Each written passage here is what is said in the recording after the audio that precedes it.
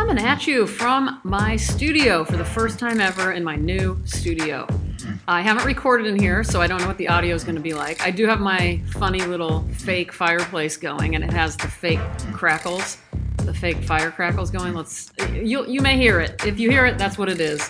I have it set at the highest setting, which is just called on, which I think is 84 degrees or something, but it's not actually 84. It feels like it's about 50 degrees in here. Yesterday, I was in here all day, and I was talking with someone about some show plans we have coming up, and they kept saying, they were referring to this one art fair, and I was thinking in my head, and this art fair is in April of 2020, and I'm like, oh man, in my head, I've got plenty of time. That's, still got to get through the summer and the fall and the winter. I mean, yeah, I could say yes to anything about this. The whole time, even though I was sitting here freezing in my studio, wishing I had like 10 blankets on me while I was drawing, I thought it was July for some reason. I thought it was the middle of July in my head for a good several hours until later I was in the kitchen doing something and it occurred to me that nope, it is January and April is just around the corner.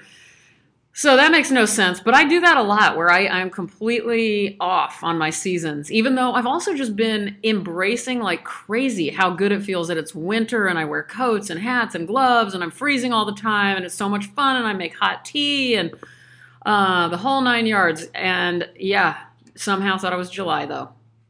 Not very bright. I'm not a very bright person. I never claimed to be. What have I claimed to be? I've claimed to be a little extreme, a little hyperbolic at times. I've claimed to be, am I moody? I don't know if I'm moody. I'm highly emotional. That is for sure. What else have I claimed to be? I'm very obsessive. When I'm into something, I am like insanely into it. I am hungry a lot. I've claimed to be hungry a lot. I am tired. I'm a very exhausted person. That's for sure. I do not like Jimmy Fallon. I don't like the Jimmy Fallon show. What else? I don't like it when people talk bad about people who watch TV. Although, does that even happen anymore? There was a time when I was in my late 20s and early 30s where there were two types of people. There were the people who were totally fine with talking about TV and what TV shows they liked and that kind of thing. And then the other kind who were just disgusted with you if you owned a TV still. But now everybody has a computer, almost everybody. So, and people just stream everything. So I don't know. Is there a new version of that sort of pretentiousness out there? I don't know. Is there a way to be a jerk about people who stream TV? It doesn't seem to be as much of a thing. I remember around that time being so aggravated with people. I don't own a TV. They were so quick to claim that they didn't own a TV. And I always thought, well, you want a TV, even if you don't have one. You're just trying to be cool. Although if you're one of those people, I know I'm being a little hard on you right now. I'm sorry if you were one of those people who was bragging about not having a TV around me. I was just always proud of it. I really was. I was like, this is a fun part of life. This is a great way to relax.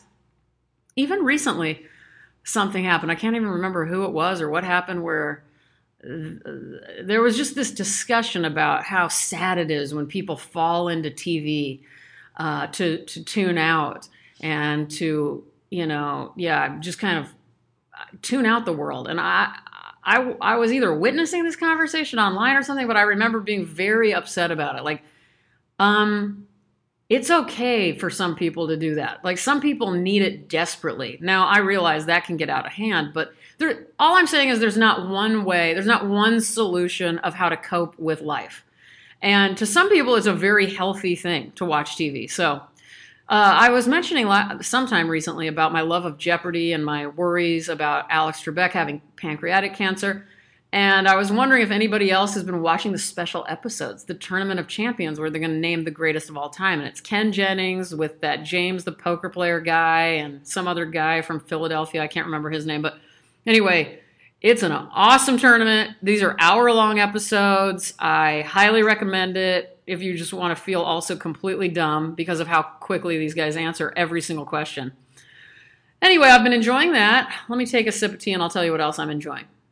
I've been enjoying, do you guys remember when I got from Stephanie Gearing from Malvern Books, which, by the way, she has a new book out that I'm going to read any week now. I can't believe I haven't yet. But anyway, when she got me Lyle Watson's Heaven's Breath, A Natural History of the Wind, I mean, you guys, this book has ended up being so incredible, and I cannot wait to read some to you, but I'm not done with it yet, so I don't want to jump into it just yet. But I'll read the first. What should I read? I was going to read you guys. All right. This isn't my reading of the day. I'm going to read you guys the first couple of paragraphs here. On the Wind. If the trend towards specialization in science is defined as knowing more and more about less and less, then this is its logical conclusion. Everything you always wanted to know about nothing. It began on an essay on experience of the ineffable, but grew, as wind will, to have a life of its own. As it gathered strength, drawing on surprising resources, it became apparent that wind is far from hollow. It is the most vital of metaphors. Part of this vigor is revealed in language. In Arabic, the wind is ruh, but the same word also means breath and spirit, while in Hebrew, raush enlarges the sphere of influence to include concepts of creation and divinity, and the Greek pneuma, or the Latin animus, are redolent not just of air, but of the very stuff of the soul. I could go on and on. Anyway, hopefully that entices you. But remember, this guy, by the way, I was reading more about Lyle Watson, who wrote this book. He was a botanist and a zoologist and an expert on the wind and all sorts of crazy things, scientifically speaking. And then he was also the leading expert on sumo wrestling. So already I love that guy. Let's see. How are you guys doing today? I hope you're doing well. I hope you're feeling great. I'm sorry I talk about food all the time. I realize that's about all I've been talking about lately. I do kind of have a food obsession in general, but I think lately it's gotten even worse. And I don't know if that's a problem or if that's okay. I don't know if it's because I'm cold and it feels good to eat food when you're cold, or is that even true? I don't know. But it's all I talk about. It's all I think about. It's all I talk about.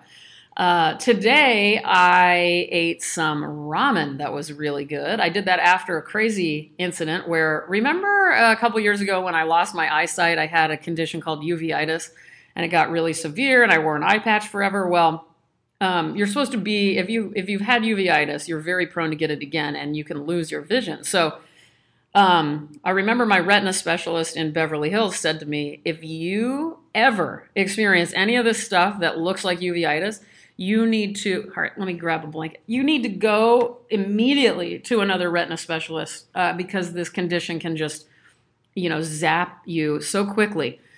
So yesterday I noticed some redness in my eye, and it was pretty bad, but I was like, well, maybe I just did something. I don't know. I'm not going to freak out, but it happened to me in my left eye, the bad one. So then this morning it looked even worse.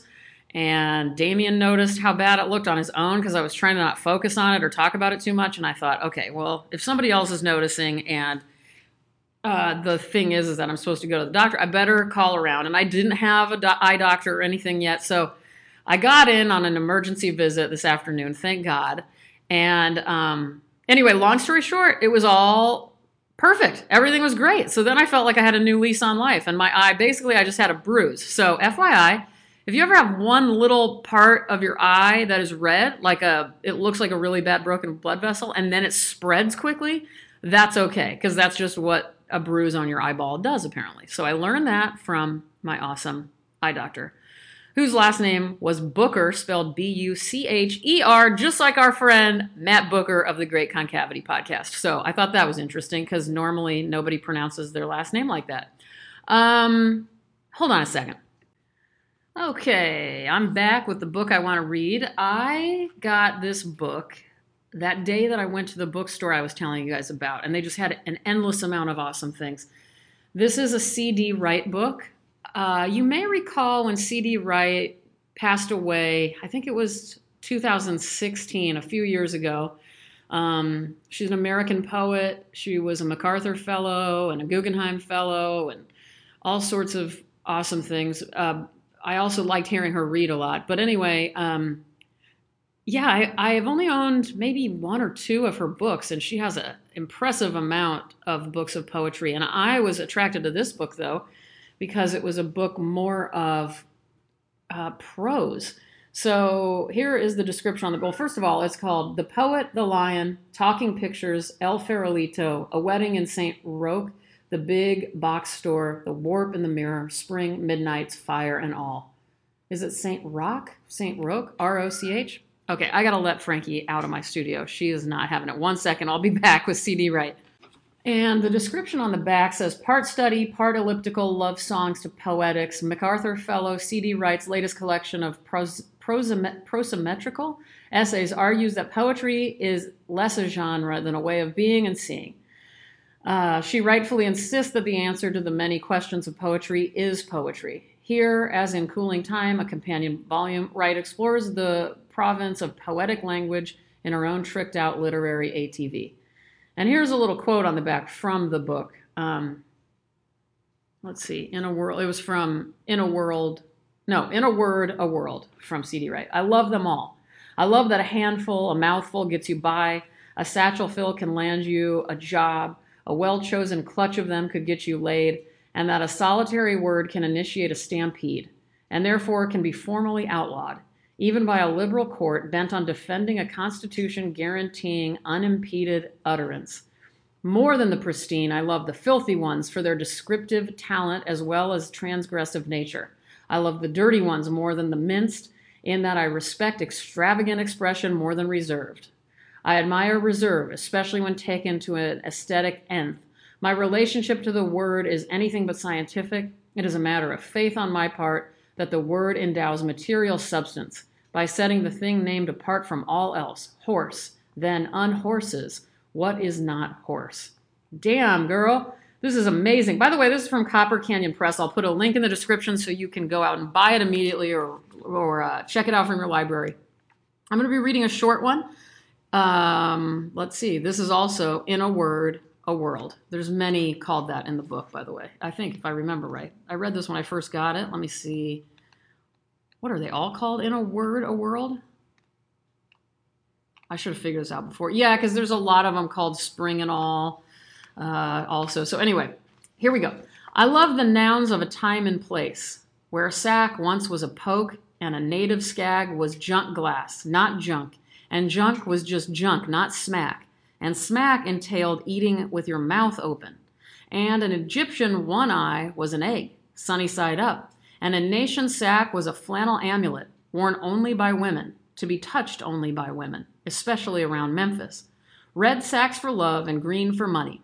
Of course, the qualifying adjective nation does exercise an otherwise uneventful noun. And here's my favorite page in the whole book, actually. It's page 71. It doesn't have a title, but it's in parentheses, just one statement in parentheses, and here it is. I remain haunted by the poem Amina Massey wrote, whose title that I cannot recall came from a language I cannot recall, a language no longer spoken, and means to love for the last time. I'm going to read it again. I remain haunted by the poem Amina Massey wrote, whose title that I cannot recall came from a language I cannot recall, a language no longer spoken, and means to love for the last time. That is so beautiful. I love that a page, I'm going to call that a poem, that a poem can be very simply about something you can't remember, which, can I just state for the record, most of my favorite things are things I can't remember.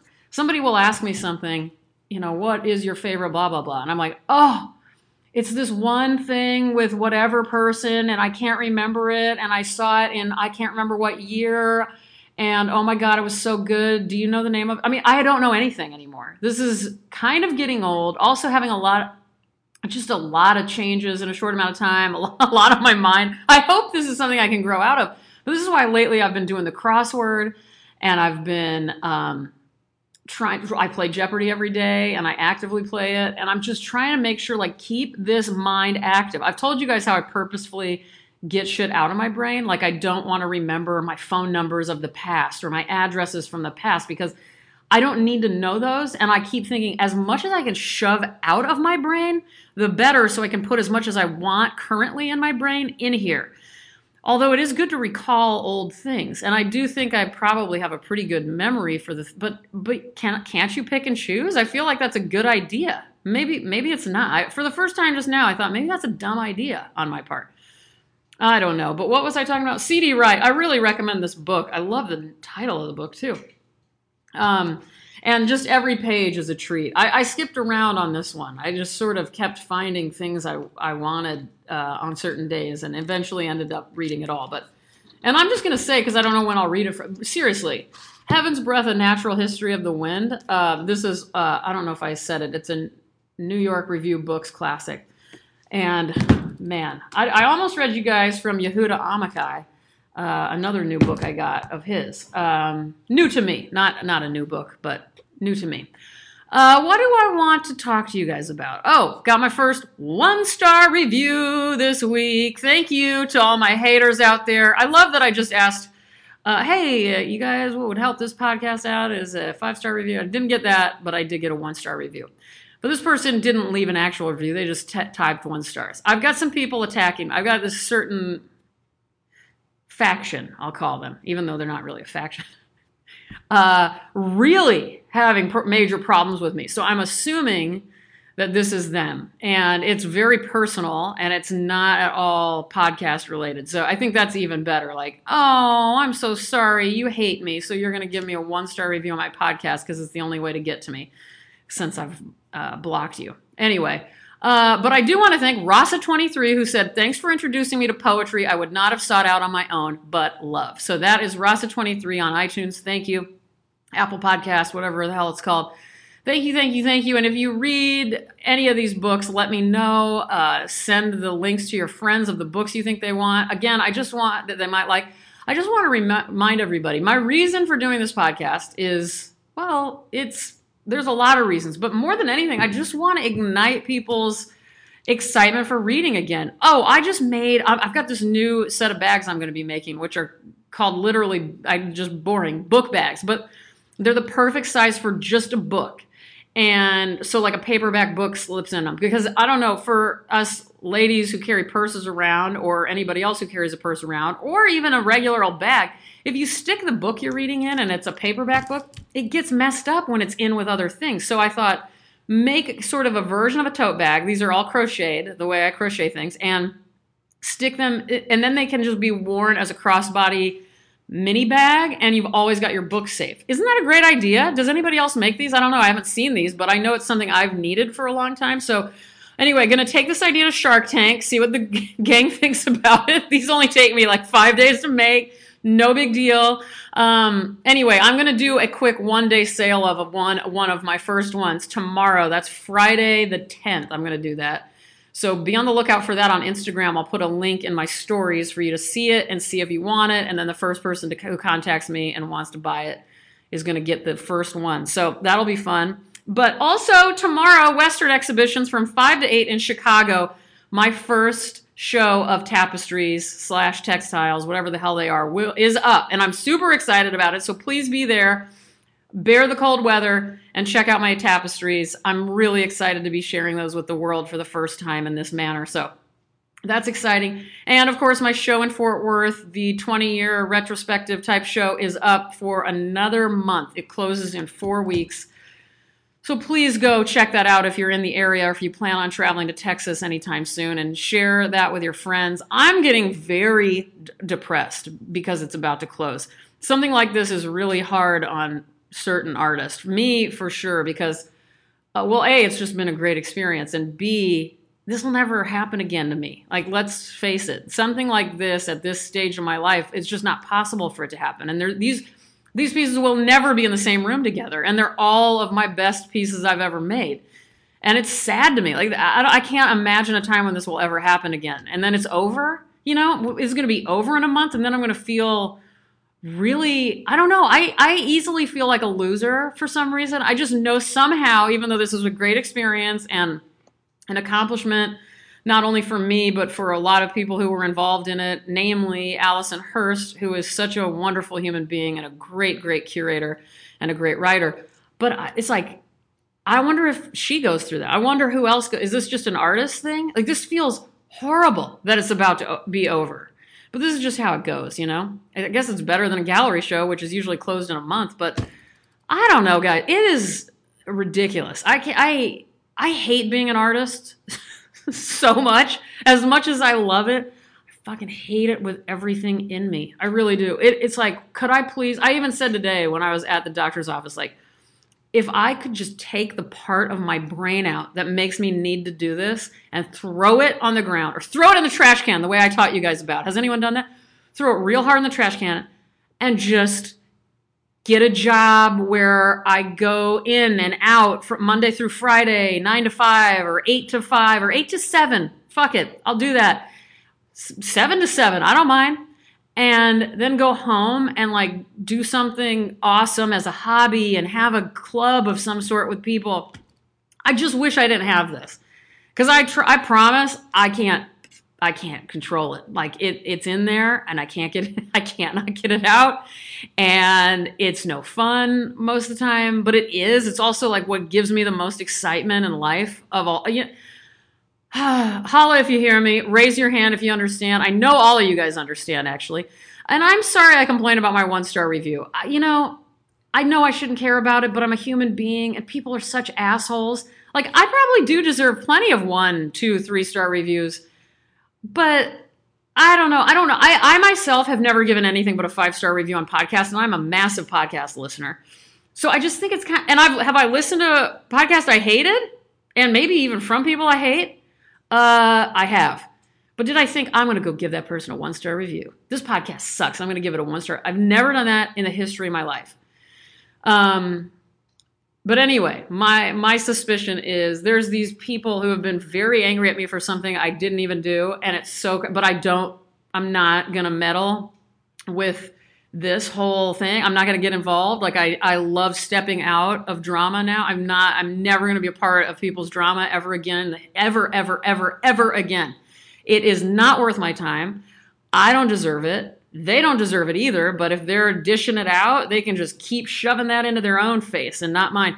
Anyway, I heard something. By the way, I forgot to tell you guys, I am now 7 years what I'm going to call emotionally sober through the Al-Anon program. For those of you new, yep, thank you. That's me knowing ahead of time that I'm going to put in some claps for me.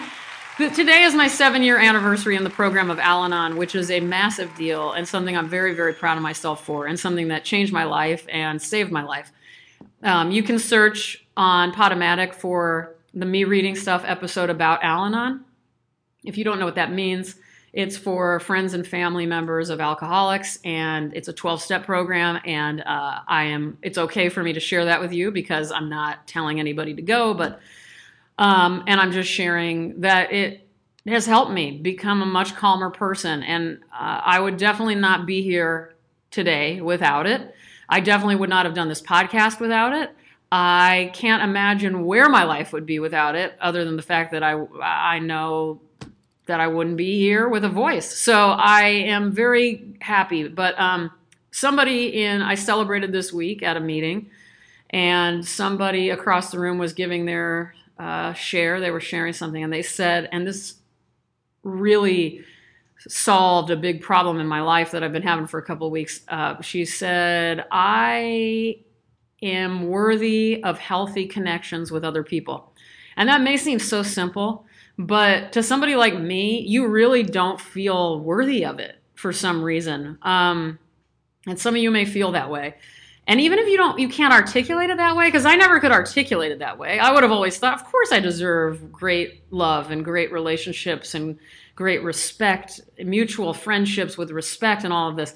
But I didn't act that out. Like I settled for less, and I settled for people who treated me like shit, even though I kept pouring into them. And I settled for people who were completely psychotic. Because I thought they were fun, because psychotic people are really fun and entertaining. But that's no reason to have a friendship with somebody, you know? And I made friendships with people I felt sorry for. And that is also no reason to be friends with people. That is a horrible reason to be friends with people. And it's not fair. And that's totally my fault. All of these things are my fault because I allowed them. But anyway, there's just been some stuff going on where these people keep coming at me with really horrible things. And it's out of nowhere because, again, you can't control it now that we're all online. So it's like emails and messages and shit. It's not like they're coming to my door and wanting to talk this out, which I would totally respect. I don't even know these people really. You know what I mean? I've met them a few times and that's it. But anyway, I'm just like, how psycho can you be? And how many things can I block you on? And when are you going to catch on? Like, just let it go. And I honestly, it's so weird because I've had problems. They have a problem with me. I've had problems with other adults as well. But you know what I normally do is like realize we're all adults. Life is hard. It's really hard to get through a day without fucking something up. Like, I'm not going to bring it up with them and bother them. I'm just going to let it go, move on with my life, and still appreciate them. But apparently not everybody does that, and I get it. I didn't used to do it that way either, but I also didn't used to attack people. So anyway, when I heard that woman say that, I am worthy of healthy connections with other people. I am worthy of healthy connections with other people. It was a way that statement would have meant nothing to me maybe even a month ago, but the way that I'm handling this attack from these people and dreaming about what they're saying to me and like, what should I do? Do I need to apologize even though I didn't do anything? I hate thinking people think I'm a bitch. You know what I mean? Even though I know I wasn't a bitch to anybody. It was making me crazy. And then when I realized I am worthy of healthy connections. Anyway, I know I'm going on and on. Healthy connections with other people. I was like, that's right. This is not what I need. This is, I am worthy. I need to pay attention to all the wonderful people I have in my life who I have healthy connections with, who aren't emailing insane things to me all the time, you know? So anyway, that's my thing. And my God, if they're listening, it's just going to cause even more. I wasn't going to bring it up, but whatever. I'm bringing it up because I'm in Al-Anon 7 years today. And something like that would have destroyed me, and I would have taken a nap for about 4 weeks because of those people. And I don't fall apart as easily anymore. And I'm way too strong, and I care about myself too much for that. So anyway, I'm talking to you from my studio. I love you guys. I've gone on way too long. I thought I wanted to say things in the ending like, hey, memorize your favorite poem. That's a good thing to do. Hey, if you're waiting for water to boil, read. Don't get impatient. Read something. If you're 45 minutes in a waiting room at a doctor's office, stare at the floor and think about something you love. Whatever. I was going to say all of this. I was going to say a few other things. I don't know what they were. There were things like that. But instead, I'm just going to tell you guys I love you. I'm sorry to anybody I've ever offended. I really am. I never intend on doing anything that's going to be mean to other people. And why don't we just kick out the bigots and the child molesters and the rapists? Let's do that. We haven't done that in a while. So if you're a child molester, a bigot, a racist, a rapist, you guys can get the fuck out of here. All of the rest of you, you're welcome here. Read C.D. Wright, read Lyle Watson, read Yehuda Amichai, read Mark Strand, read Ann Carson, read whatever it is that makes you feel good. Get the newspaper and do the crossword. And good thoughts to Alex Trebek. I love you guys. Good night.